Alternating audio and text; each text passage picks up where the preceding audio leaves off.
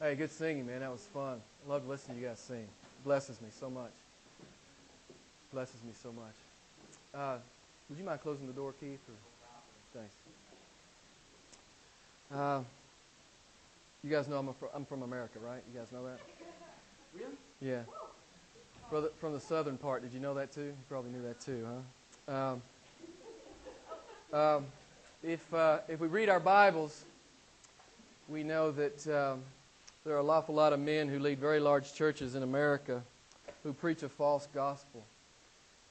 They are false teachers.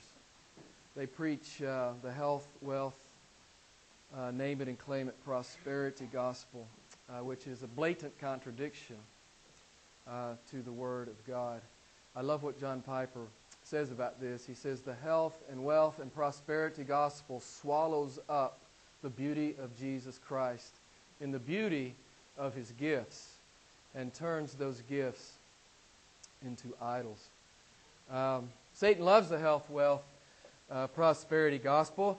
He invented it, and he knows it's only a matter of time before it will blow up in the face of every adherent to that gospel. It's only a matter of time before you get into a scrape, before you get into a trial, before it gets hard in your life.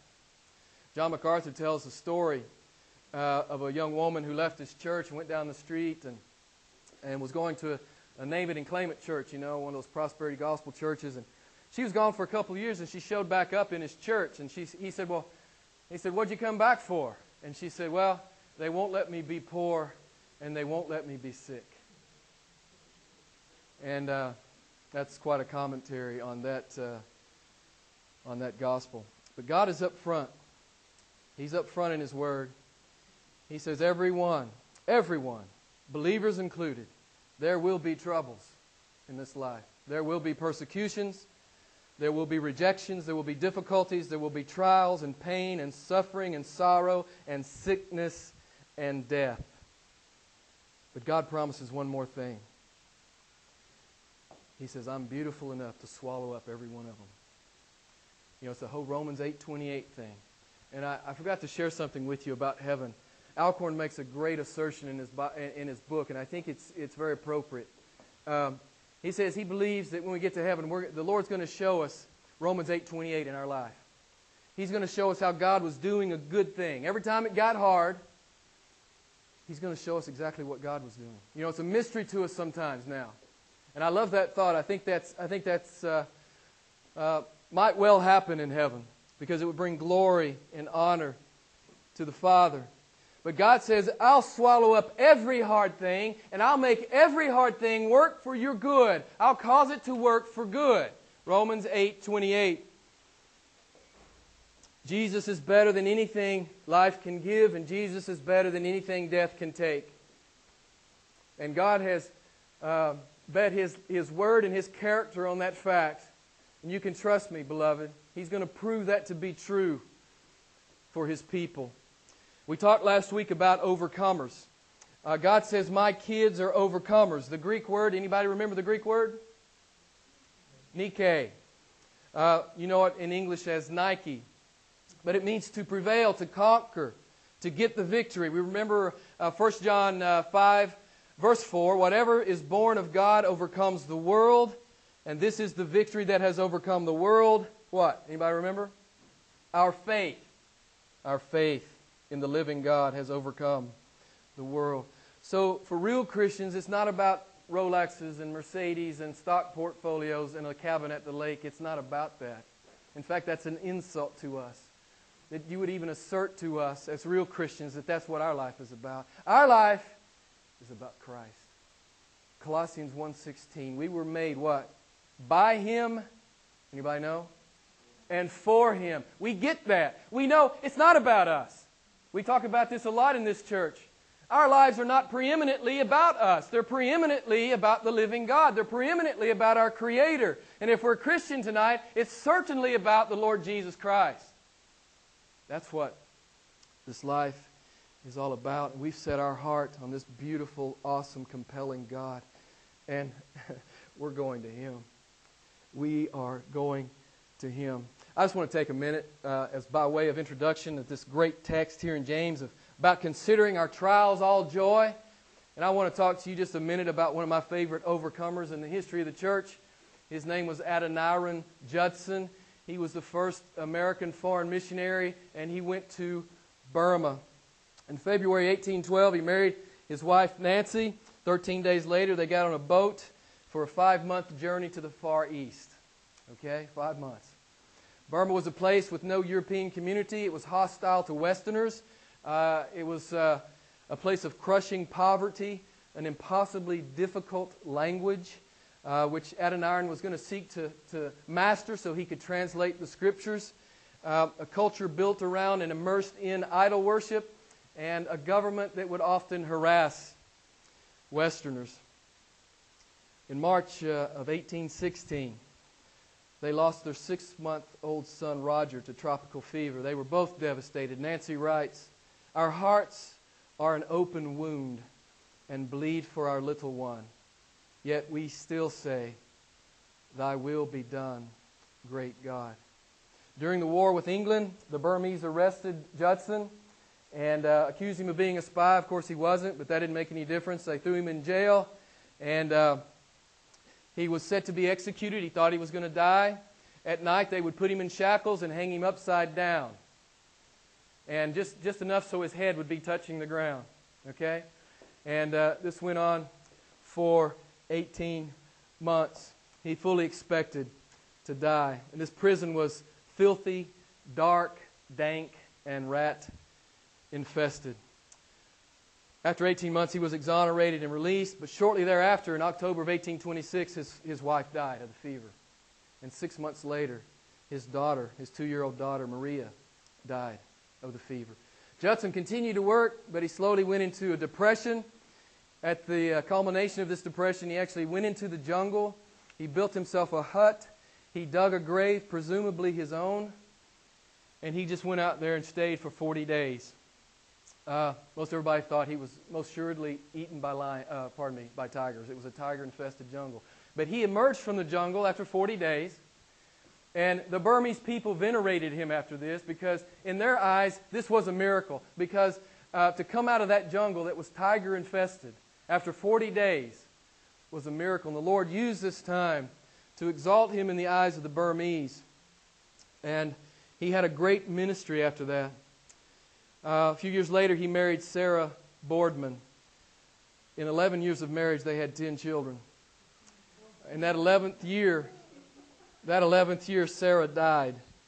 And Judson would end up burying 5 of those 10 children. Beloved, this man wasn't thinking about a Rolex or a Mercedes or his stock portfolio. He wasn't thinking about how he could be enriched on the promises of God. This was a man in love with God. And nothing or no thing could get him off God. No thing could get him off God. He was going to complete the work that the Lord had brought him to Burma to do. In 1840, after almost 25 years of trial, excruciating trial, Judson completed the translation of the Bible into Burmese. You know, it wasn't the prosperity of the gospel that got Judson through all those trials. It was his very real faith in a very real God. You know, Judson wasn't overly concerned about his best life now. What Judson was pointing out was the Bema seat, right? His best eternity forever. And this is what God calls us to be pointing at the Bema seat and to be looking at eternity, not being overly concerned about this life. Judson was an overcomer. He could not be blown away or blown over. He was a born of God lover of Jesus Christ. And he understood that this life was a stewardship to be lived out before the Lord. He was a man hopelessly in love. He was as we've been talking about the last few weeks, he was a heavenly minded man. And I've been asking you these last few weeks, if you call yourself a Christian tonight, are you heavenly minded? Are you heavenly minded? Do you meditate on it? Do you think deeply about it? Do you know that that's where you're going and you're going there fast? Judson was heavenly minded. He was a God-centered man. A man determined to finish with God, and nothing could blow him over. He was Romans 8:37 incarnate. Hypernikeo. He was an overwhelming conqueror. He was an overwhelming conqueror. And this is what God says about His kids. We are Nike. We prevail. We overcome. So as we begin this study here in the book of James, I want to do just a brief background, if you'll allow me, on the book of James and its author. There's no controversy among conservative scholars. This book was written by James, the half-brother of Jesus. He was the son of Mary and Joseph, and again, he was the half-brother of the Son of God. Early on, we know from the Gospels that James did not believe that his brother, his half-brother, was the Messiah. In fact, the Gospels tell us that none of the brothers, half-brothers of Jesus, believed that he was the Messiah. And I think this addresses some of those myths that you hear floating around sometime, that Jesus was doing miracles as a young boy. It's my firm conviction that Jesus never used His divine power until after His ministry, His public ministry, was inaugurated after His baptism. None of His brothers believed that He was the Messiah. No doubt His half-siblings knew that He was extraordinary. Should I say it? Yeah. How many times do you think they ask Mom and Dad, how come Jesus never gets a spanking? I mean, this was the sinless Son of God. Obviously, His brothers and sisters knew He was extraordinary, but they did not believe He was the Messiah. So how did James become a believer? The Bible tells us, 1 Corinthians 15:7, Jesus appeared to James in a post-resurrection appearance. Jesus came to his half-brother, James, and revealed Himself to James. And we see James and the other half-brothers of Jesus in Acts chapter 1, verse 14, in the upper room, as they were waiting for the Spirit of God to fall. So James ultimately becomes the pastor or the lead elder of the very first church in the Christian era in Jerusalem. We see him presiding over the church council in Jerusalem. He becomes the first pastor. Look at verse 1.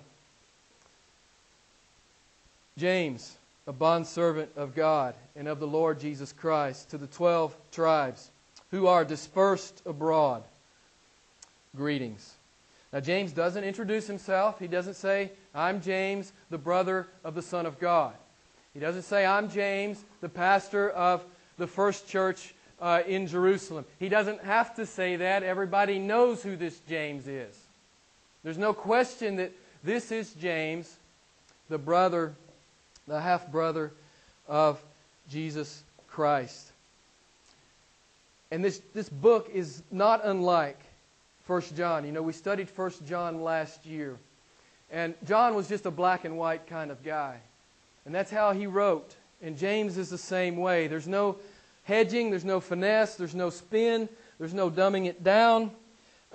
He was a true preacher. He didn't edit God. He loved His people enough to tell them the truth. Not very many pastors anymore actually love their people enough to tell them the truth. They love their paycheck more than they love the truth and to tell the truth to their people. But James was not like that. He feared God and he loved his people. For example, chapter 1, verse 22. Here's some of James's black and white preaching. Be doers of the word, not hearers only, who what? What does James say about Christians who profess to be Christians? They hear the word, but they never actually do it. What does James say about them?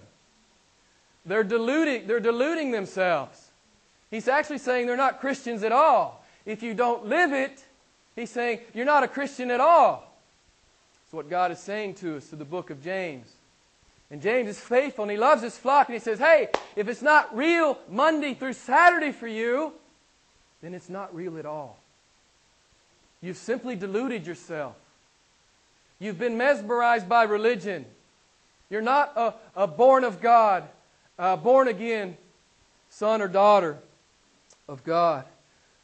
Chapter 2, verse 17 to 26, here he comes again. He's going to hit us in the face again with another one. He says, faith without works is what? It's dead. It's useless. He says, you think you're a Christian? Well, if you are, you'll be working. Your works will show that you have faith. Your works will show that your faith is real. We're not saved by our works. We understand this from the Bible. But our works give evidence of the fact that we do belong to Christ. James is faithful to make that point. Chapter 4, verse 4, he says, man, if you love the world, he says, that's hostility toward God. He says, if you're a friend of the world, you're hostile to God. He actually uses the word adulteresses. He says, you're an adulteress if you love the world more than you love the Lord Jesus. 4:14, chapter 4, verse 14. He was faithful to tell his people, he says, hey, man, you're passing through. You need to spend the few moments you have left on the planet honoring God, serving the Lord. You're passing through. You're a vapor upon the earth. And then in chapter 5, 1 through 6, James warns those who love their money more than God. And he warns them about the judgment that they face. So here's a man who's black and white. If God says it, he's going to relay it. Okay? He's not going to spin the truth. He's not going to spin the truth. Don't you love the humility in chapter 1, verse 1 there? He doesn't say, I'm James, the brother of the Son of God. And I'm the first pastor of the first church ever in the history of Christendom. What does he say? What does he say? He says, I'm a bondservant of the Lord Jesus Christ. I'm a bondservant of God and the Lord Jesus Christ. So what's he saying? What is the Hebrew sense of the word here? It's that I lovingly serve, I willingly and lovingly and by a voluntary choice serve this master of mine. I love him. That's what he's saying. I love him. Friends, you know what? That's the way it's supposed to be with you too. You're supposed to be serving Jesus because you love him. You cannot not serve Jesus because you love him. That's real Christianity. And that's how he starts his letter. He says, man, I love this God. I love this God and I willingly give myself away to him. Real Christianity. Right from the get-go. Right in the first verse. I'm a bondservant of Jesus Christ. I love him and I serve him.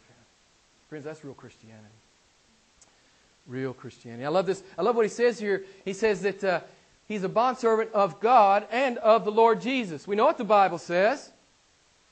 That no man can serve two masters. This, in my view, is a not so subtle commentary on the Godhead. James is not saying I serve two masters, that I serve God and Jesus Christ. He's saying I serve one God, the Father and the Son and the Spirit. So it's a commentary, in my view, on the Godhead. I like how he slips that one in on us. So who's James writing to? He's writing to the 12 tribes dispersed abroad. I learned something this week. I always learn a ton of stuff. But something I didn't realize is that first church in Jerusalem, some scholars estimate there were as many as 50,000 converts in that church. As many as 50,000 converts in Jerusalem. So why did they disperse? You guys know why they dispersed. Acts chapter 7 and Acts chapter 8. Stephen was martyred in Acts chapter 7. And then we read this in Acts chapter 8 verse 2. And on that day a great persecution arose against the church of Jerusalem. And they were scattered throughout Judea and Samaria. We also find this in verse 3 of Acts chapter 8. And Saul was ravaging the church, dragging men and women off to prison. Now who's Saul? The Apostle Paul, the future Apostle Paul. When God invades his life and takes his heart of stone out of his chest and he sticks in that heart of flesh and he changes Paul's life.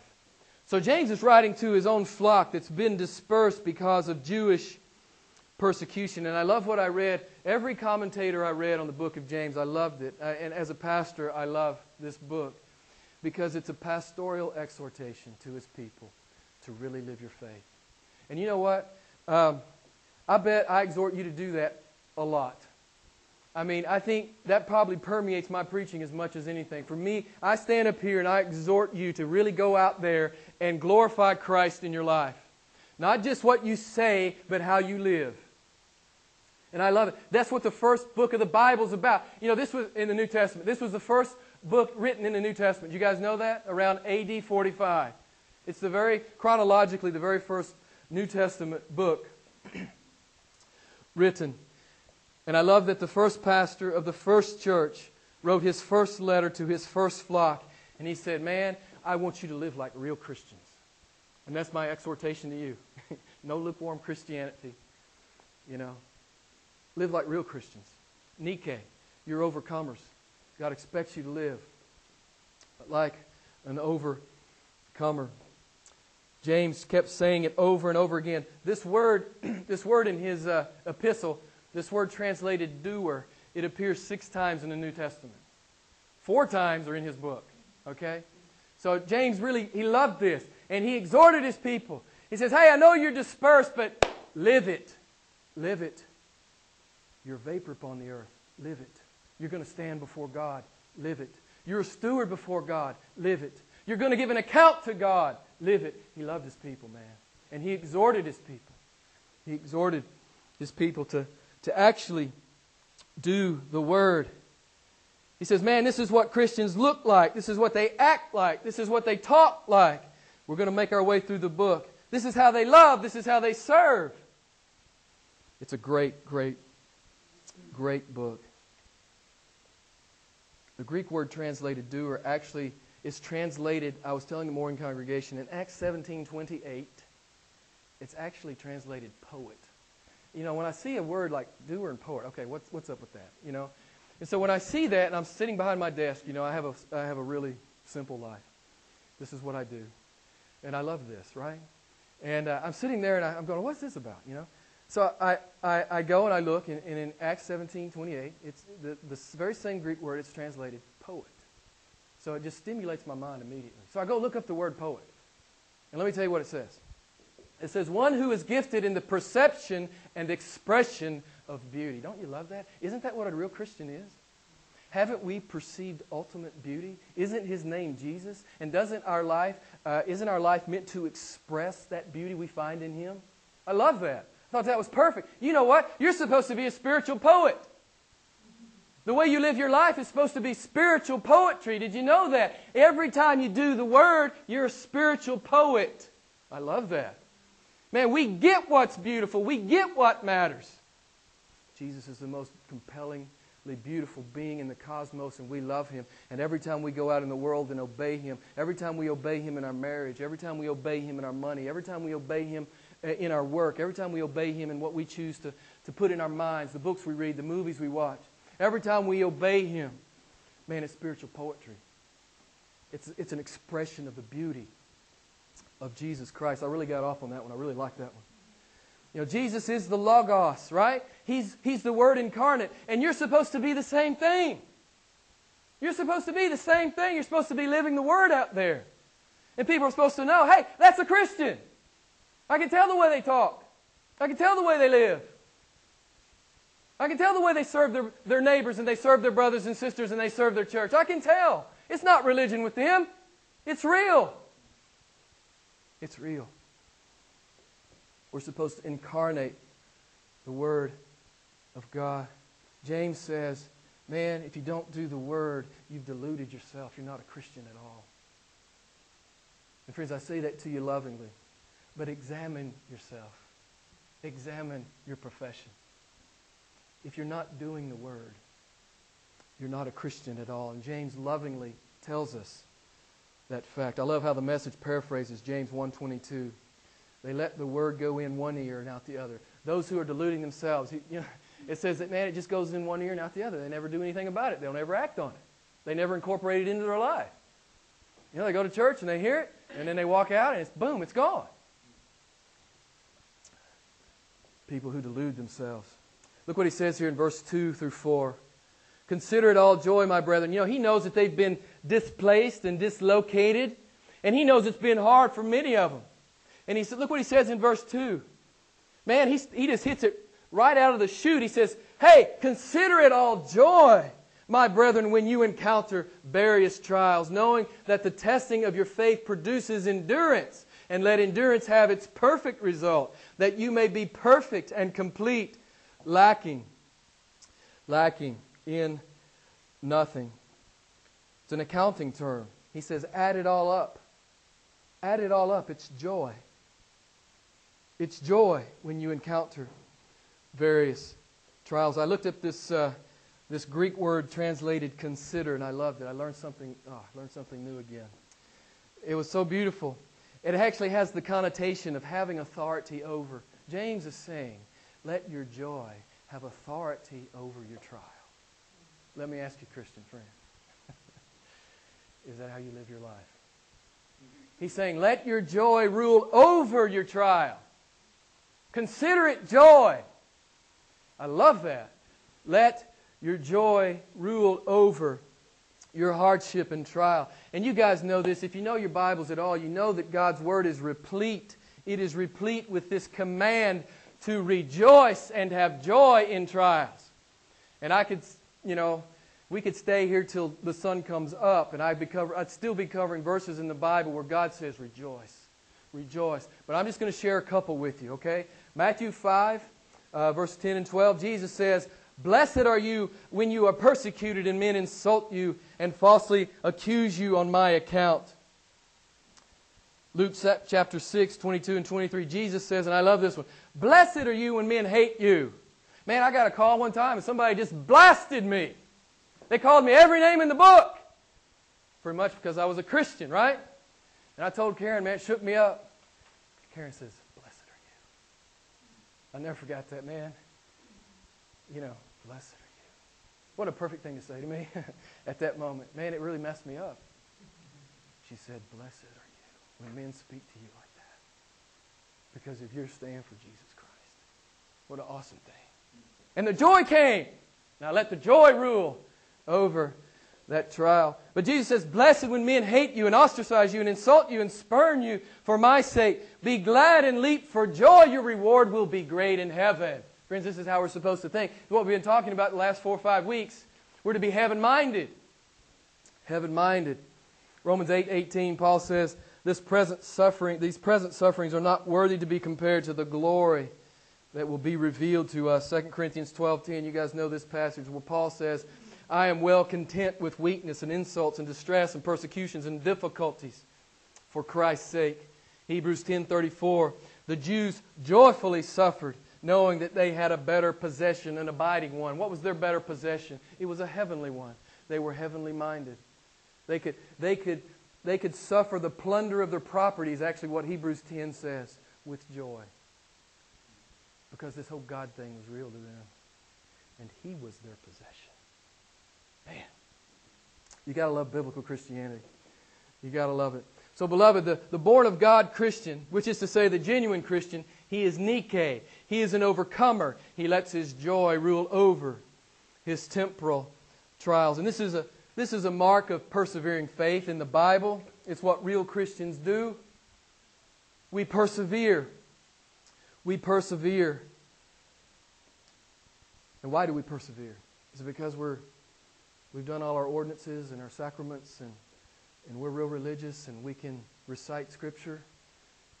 Or we've been to church every time in the last 4 weeks. Is that why we can overcome?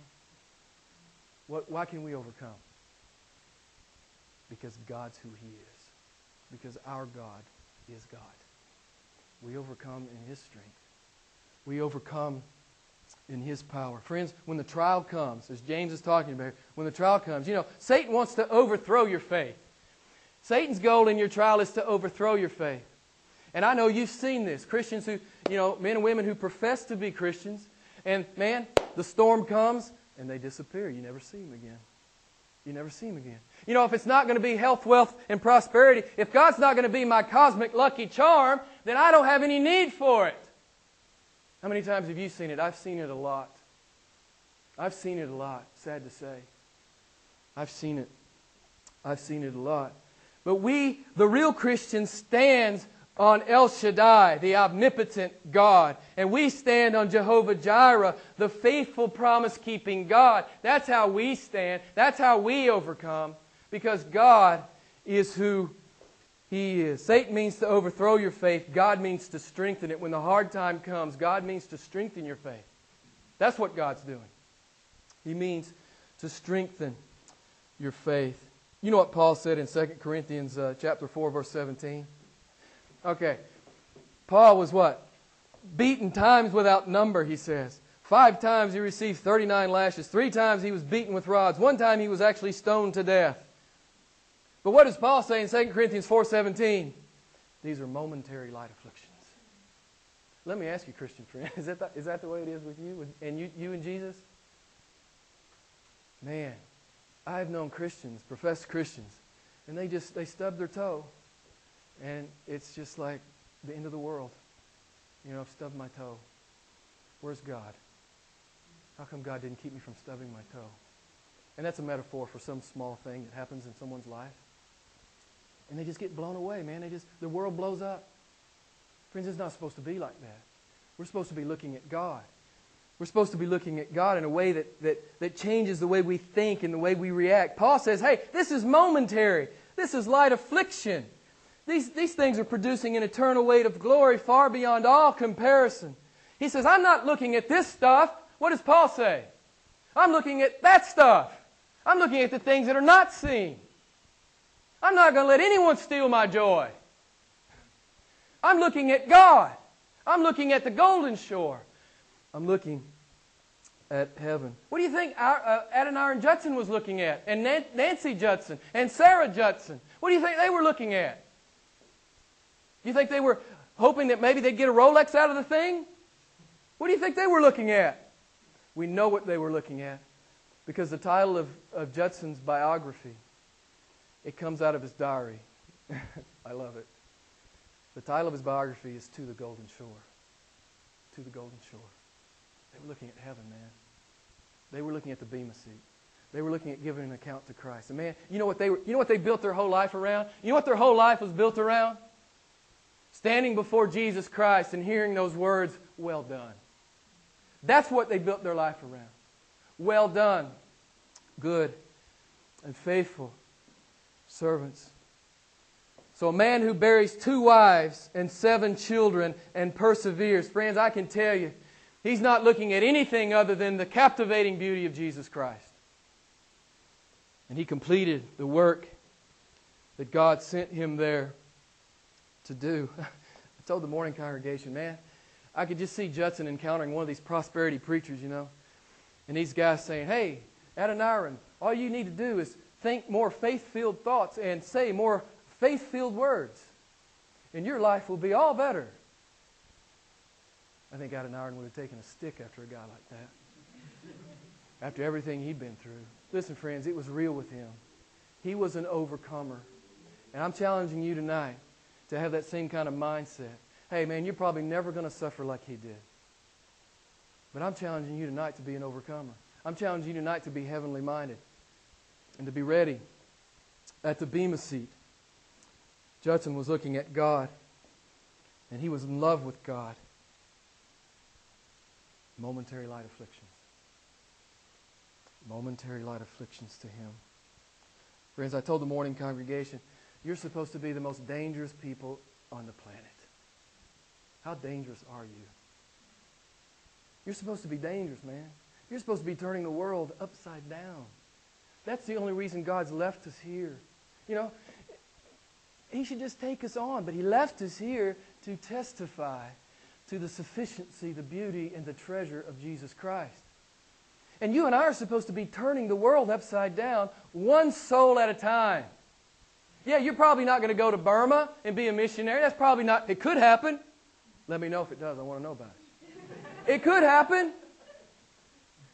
But you know what? You're just supposed to be sharing Jesus, man. You're supposed to be turning the world upside down, one heart and one soul at a time. That's what you're here to do. You're supposed to be dangerous. You've got the Word of God and the Spirit of God in you, man. Nothing can hold you back. Nothing can hold you down. You are Nikeo. Nikeo. You are an overcomer. You are an overcomer. Now, let me quickly here finish this off. I like how the Message paraphrases here in verse 2. He says, he's talking about these various trials in verse 2. Various trials, right? And the Message paraphrases it and says this, consider it a sheer gift when tests and challenges come from you at all sides. So James is not just talking about tests that come to men and women who are in the ministry. He's talking about the tests that come to you every single day. The tests that come to you in your marriage, with your kids, with your money, with your job, your health concerns, in the economy, your trials, you name it. That's what he's talking about. And he's saying you're supposed to let your joy overrule in all of those things. Your joy is to overrule in all of those things. You're not supposed to let anything knock you down. You're not supposed to let anything take your joy. And I'm just going to close with this question to you. That really means I'm going to preach at least 5 to 8 more minutes. But I'm starting to close, okay? I'm starting to close. For those of you who watch, look at your watch a lot. So, I want to ask you this question. God says, count it all joy when the trial comes. Let me ask you, is that real in your life? Is that real in your life? When the trial comes, do you count it all joy? Let me ask you this. How easily or cheaply do you give your joy away? At some point in the day, some upset happens. Relatively minor. As Paul says, the things that are common to all mankind. How cheaply and easily do you give your joy away? Judson wouldn't give his joy away. I'm not saying, man, and I want to make this clear. I'm not saying that we don't have hard times and we don't weep and we don't cry when we bury our children and we bury our spouse and when we suffer loss. Hey, man, we're not immune to crying. We have real heartache. But you know what? We come through the heartache. I love what John MacArthur says. He says, man, when you're in the middle of the trial, you can't exit left or exit right. You can only go right straight through it. And we will come through it because our God is God. Because He's Jehovah Jireh, because He's El Shaddai. But let me ask you, what causes you to give up your joy? Is it when the alarm goes off late and you miss an important meeting? Would you lose your joy over that? What about if there's no hot water in the shower? Would you lose your joy over that? What if one of your kids ate the last of the Cocoa Puffs? I mean, would that be enough for you to lose your joy? What about if the car won't start, if you have a flat tire? What if your spouse really hurts you? What if your spouse leaves you? What if your kid really messes up? I mean, really messes up. Would you lose your joy? What if the doctor told you had cancer? Like we found out last year with my wife. Would you lose your joy? You're not supposed to. Christian friend, you're not supposed to. In every trial that comes your way, God says, let your joy rule over your trial. And I'm just going to close and I'm going to talk about Paul and Silas here. You guys know the great text over in Acts chapter 16. Paul and Silas, Paul cast a demon out of this woman that was, telling futures and stuff, and she was making a lot of money for her masters. And so the masters, they drug Paul and Silas up before the magistrates, and there was a mob was gathered, and they stripped and beat Paul and Silas. They threw them into jail, and they put them in stocks. I bet they had no joy left. What do you think? Do you guys remember the account? You remember the account in Acts chapter 16? You think Paul and Silas were in prison and they were going, where's God? How come this is happening to me? I'm an apostle. I'm the Apostle Paul. Why would God let this happen to me? Oh, how many Christians do you hear? Even the smallest thing. Where's God? Doesn't He love me? Was this what Paul and Silas were doing? What does the text say? About midnight, they were singing hymns and praising God. These are men who had unassailable joy. They would not give their joy up for anything. They wouldn't give their joy up for anything. Oh, and what did God do? What did God do in their joy? What happened? What did God do when they refused to give up their joy? What did God do? He sent an earthquake, and He freed those men. Oh, and what did God do through these men who would not give up their joy? What did God do through them?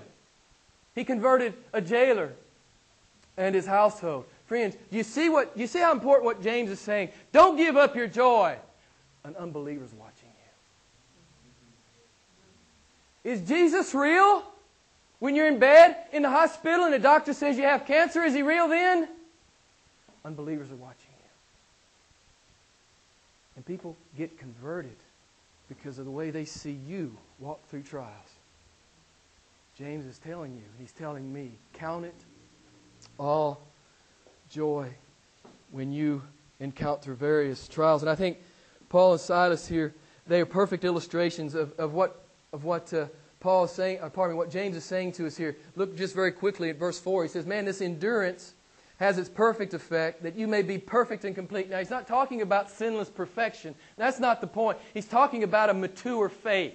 He's saying, you're not babies on milk anymore. You're grown-up Christians. You're complete. Your faith is complete. You can't be blown over. You can't be knocked down. It doesn't mean you're not going to hurt and cry and weep at times in our lives. That's not what he's saying. But ultimately, you come through the trial. You come through the trial. Man, Adoniram Judson had a perfect and complete faith. He buried 2 wives and 7 kids. He had a perfect and complete faith. Friends, I just want to challenge you tonight to be an overcomer. And why can you be an overcomer? Because our God is. Because our God is El Shaddai, the Almighty One. Our God is Jehovah Jireh, the faithful, promise-keeping God. And I love that Adam read that text out of the Psalms. God says to His people, He says, I'm for you every single day. I am for you. And I just want to ask you, you don't have to raise your hands, but how many of you are living like God is for you? Listen, friends, if you really believe God's for you, you're going to live differently than if you don't believe God's for you. I promise. You'll be a risk-taking Christian if you believe God's for you. You'll live it big. You'll live it radically. You'll be a Hebrews 11 Christian. You'll be living big faith before an unbelieving world. God says, I am for you. So, beloved, when the trial comes into your life, big or small, count it all joy, knowing that the testing of your faith produces endurance, and let endurance have its perfect result, that you may be perfect and complete, lacking nothing. Let's pray together.